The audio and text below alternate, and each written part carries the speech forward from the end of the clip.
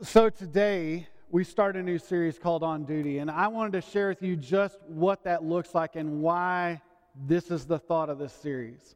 A few years back, April and I and the kids decided that we were going to take a trip, and April's mom lives in Arizona, so we used that as kind of the launch point to go to that magic place in California called Disneyland. Well, on the way there, we had the idea that we would stop for just a minute and enjoy the beach.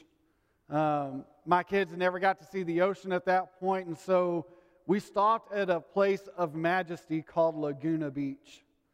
And I don't know if you've ever seen pictures of Laguna, but I'll just tell you that day it was probably in the 60s, and the water was like in the 30s. It was cold.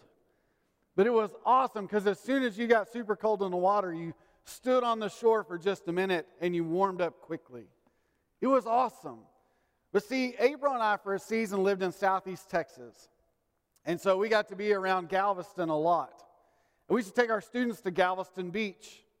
And I don't know if you've ever seen the water in Galveston, but what should be ocean colored comes out kind of brownish green. It's beautiful. And you walk out onto what should be sand, but looks more like dirt. And you walk out and you see stuff floating in from the ocean. And you start to go, that just doesn't look right, because it's not. You're in the Gulf. It's just circulating nastiness. And we've taken our students there forever, but at Laguna, you could see, as you walked out into the water, your feet, until the water got to about here, you could see all the way to the ocean floor. It was awesome.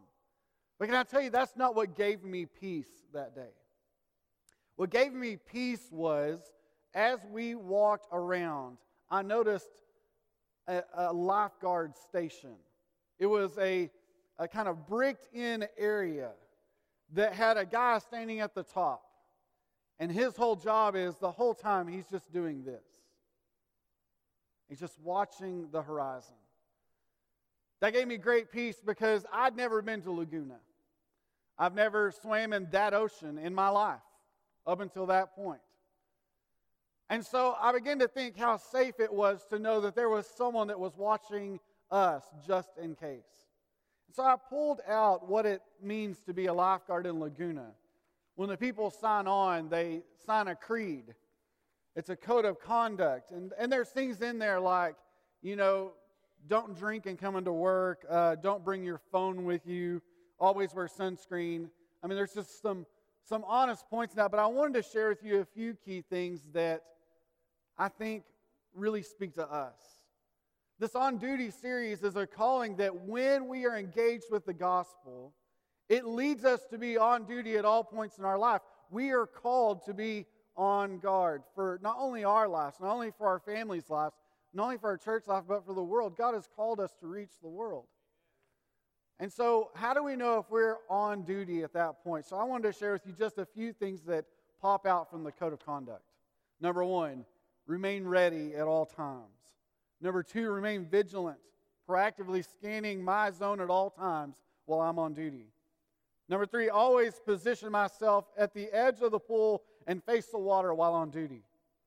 Number 4, always remember not to sit while on duty. Always be ready.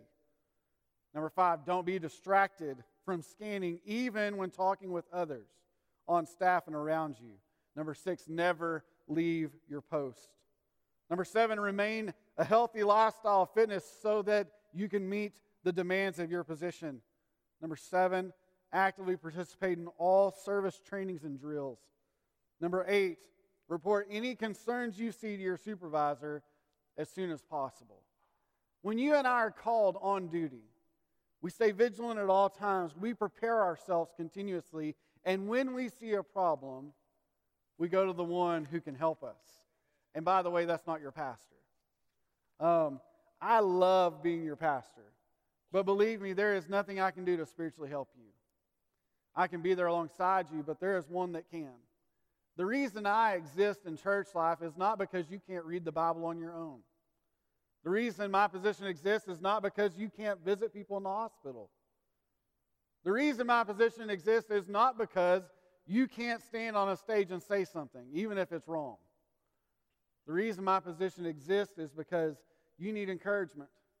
You need someone that keeps pointing you to Jesus and pointing you to each other and going and getting after our world. So today we're on duty together when it really is truthfully down to its final thing. We're reminded that we're all called by God according to His good purposes. We're all supposed to be vigilant. We're all supposed to be on duty. So let's look at the scripture together today. We're going to be in 1 Timothy chapter 6. First part of 1 Timothy starts to tell us about our role. It says this: all who are under the yoke as slaves must regard their own masters to be worthy of all respect, so that God's name and teaching will not be blasphemed. Those who have believing masters should not be disrespectful to them, because they are brothers, but should serve them better, since those who have benefit from their service are believers and dearly loved. And then we pick up where we want to be in our text today. Teach and encourage these things. If anyone teaches other doctrine and does not agree with the sound teaching of our Lord Jesus Christ, and with the teaching that promotes godliness, he is conceited, understanding nothing, and has a sick interest. I just skipped like a whole passage. If anyone teaches any other doctrine and does not agree with the sound teaching of our Lord Jesus Christ, and with the teaching that promotes godliness, he is conceited, understanding nothing, but has a sick interest in disputes and arguments over words. From these come envy, quarreling, slander, evil suspicions, and constant disagreement among those whose minds are depraved and deprived of truth, who imagine that godliness is a way to material gain. I want to ask you a quick question. Have you ever been in a church where these things happen all the time, where there's envy, quarreling, slander, evil suspicions, constant disagreements? Anybody ever been in a church like that? You're like, Brother Kyle, I'm there. We've been here, right? And as brothers and sisters in Christ, we should be like, not here.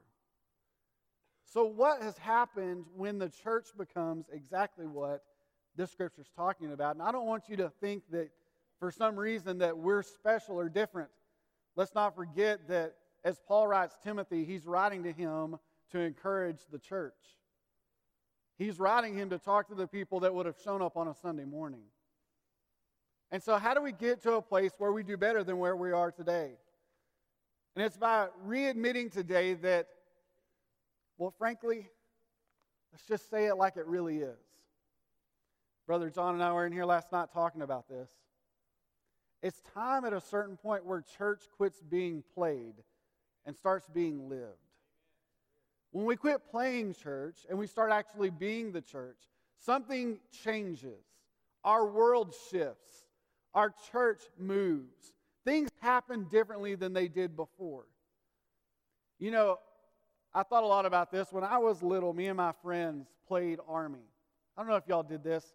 We all had Nerf guns or bats or, whatever we could find, we brought it out to the Army field. I think I took one of my dad's fishing rods one day and broke it pretty badly. I remember facing the penalty of that. But we would always go out to play war.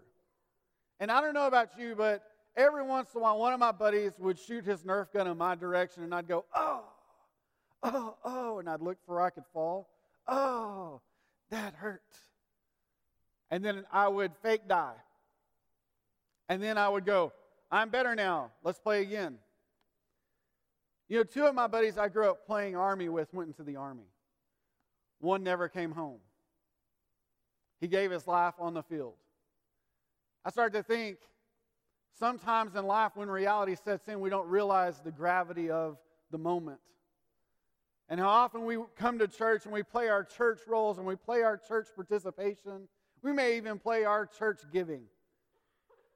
But how often have we played church only to find out that at the end of the day, there is nothing there for us?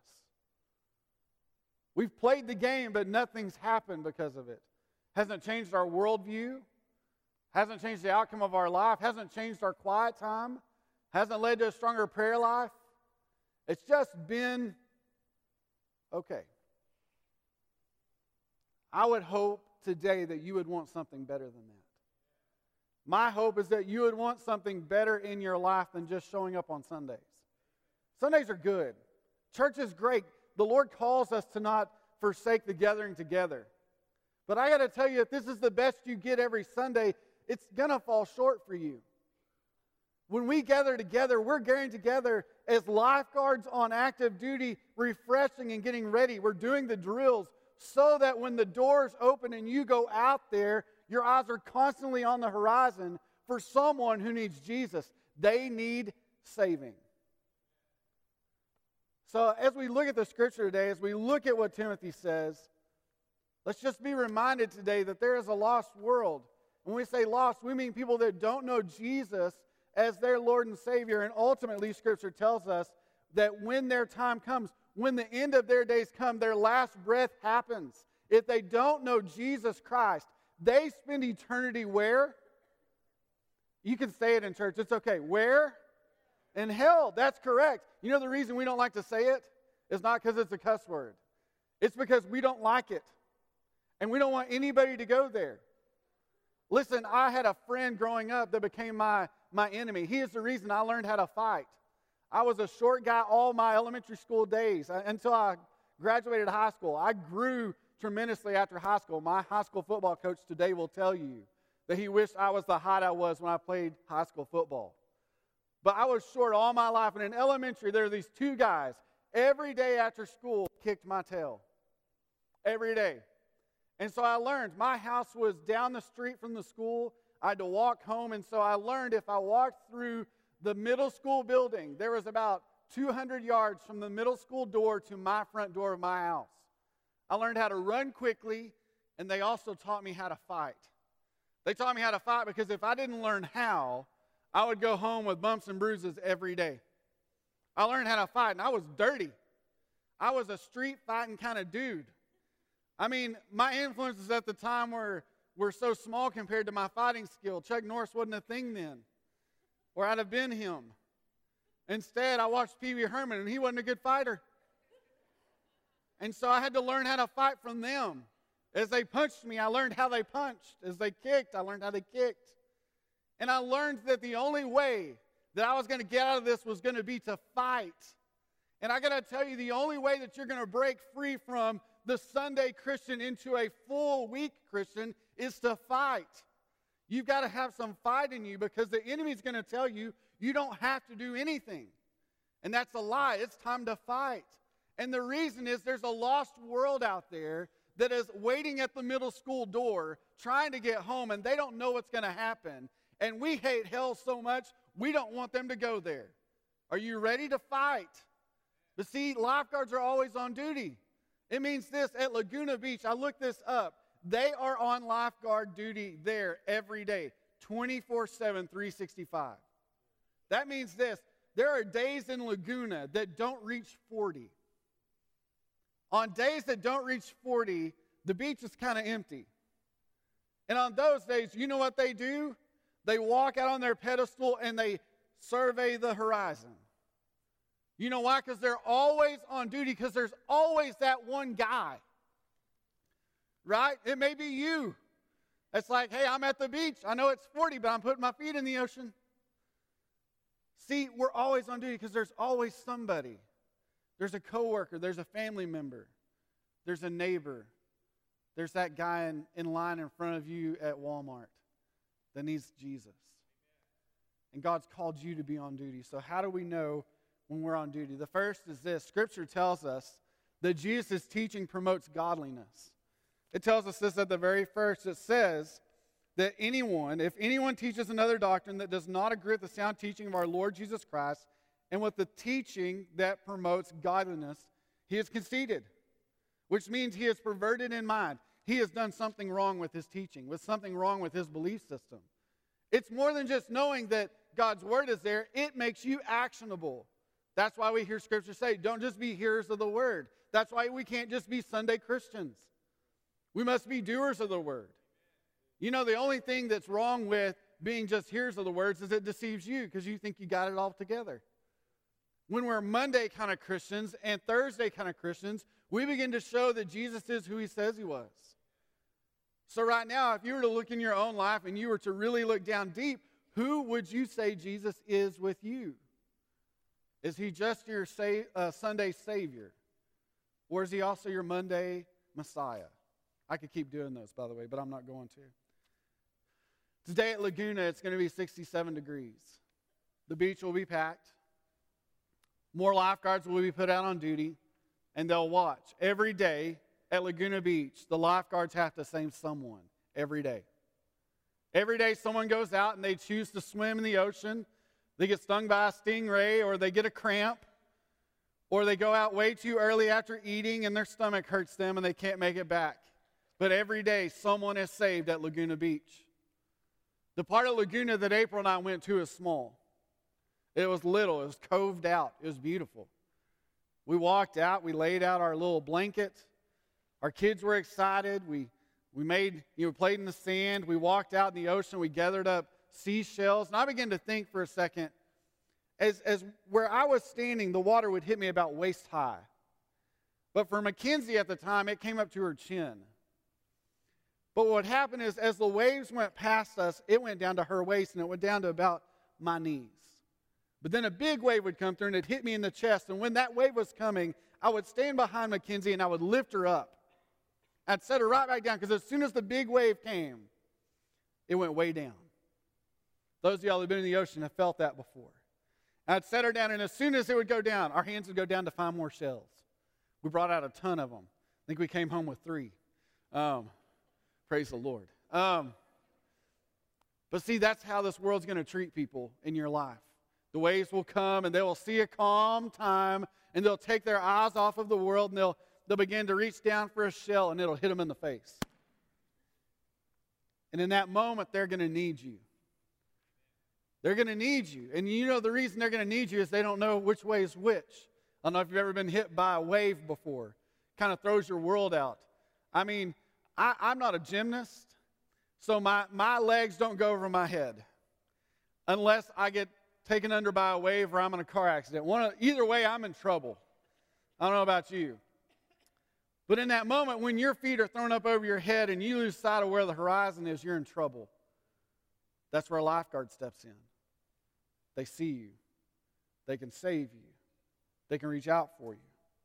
The next thing that we see in this passage is not only does God's teaching promote godliness, but it's also the truth makes us believe that we are the truth. We see this in Scripture. It says anything that's outside of that makes us conceited, understanding nothing, but has a sick interest in disputes. This term of sick interest is really neat. Because this sick interest is a promoter of things not of God. It would be as though, the most crazy thing you've ever seen on the internet, you watch on a continuous loop. You go, well, it's normal. I heard someone say the other day that teenagers today are not blown away by the disruption of like homicides and death because they've seen it. I mean, I don't know about you, but growing up, when I saw bloodshed, it was generally like a bullet shot a guy and he went, oh no. It's not the same today, is it? It's just not the same world we live in. It's desensitized, and that's what this person does. They desensitize the truth until they become their own truth. You ever met one of these guys? They're the ones sitting out in the ocean, going under the water and popping back up, coughing out water. I'm good. I'm okay. I can stay. Lifeguard's like, dude, I can help you. No, I'm good. I'm an excellent swimmer. It's people that identify themselves as the real truth. God's not truth, I am. They start to place in the place of God what they think they need to believe. And the sick interest starts to become relevant. And then something changes in the Scripture. And it's something that today I hope you get. In our days, there's this term. And it's called prosperity gospel. Some of you have seen this. Maybe you've heard it on TV. It's one of these where a minister will stand before you and simply tell you this. Here's what God wants for you. God wants you to be wealthy, good-looking, and healthy. Because if you're not, you need to give the church more money. Because then God can do that for you. Because God wants you wealthy, healthy, and good-looking. Listen, I have long given up the good-looking part when it comes to God. I'm like, Lord, you made me in this. Let's stick with it. Let's see what happens next. I mean, we can tweak things, right? I don't know if you've ever done this. Have you ever looked in the mirror and you go, like this ear right here? Just so y'all know, next time you're talking to me, you'll be looking at it. When I was in elementary school, my parents were going through seminary. And a lady in seminary with us said, I can cut your hair. And my parents went, awesome. So they let me go first. Thanks, Mom and Dad.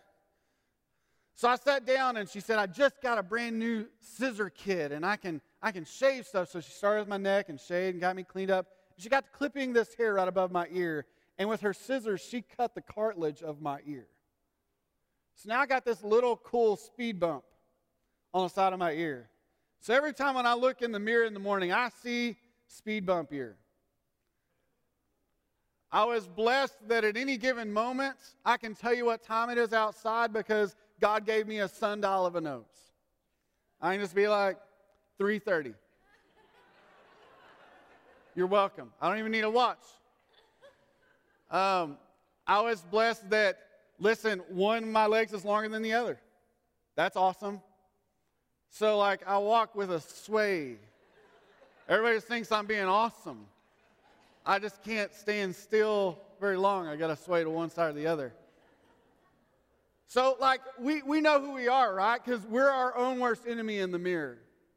And in this passage, after it talks about this perverted mind, it says this. He is conceited, verse 4 says, understanding nothing, but has a sick interest in disputes and arguments over words.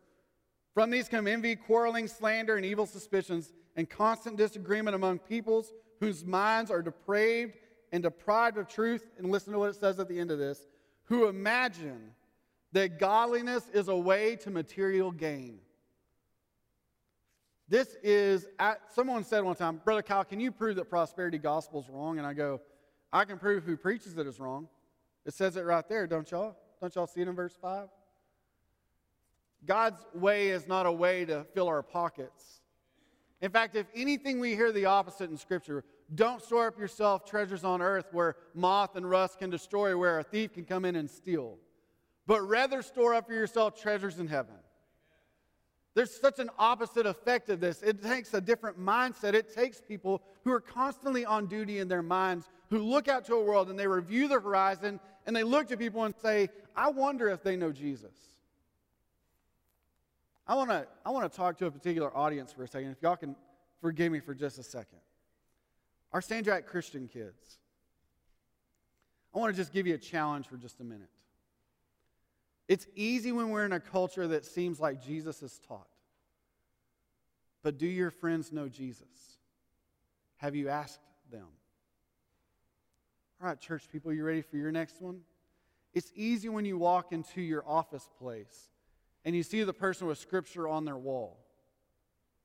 Do they know Jesus? Have you asked them? Hey, husband. When you go home today and in your house, you walk around and you see the things that are on the walls, the Scriptures, the Bible's out on the coffee table. Have you asked your wife, do you know Jesus? What about your kids? What about your parents?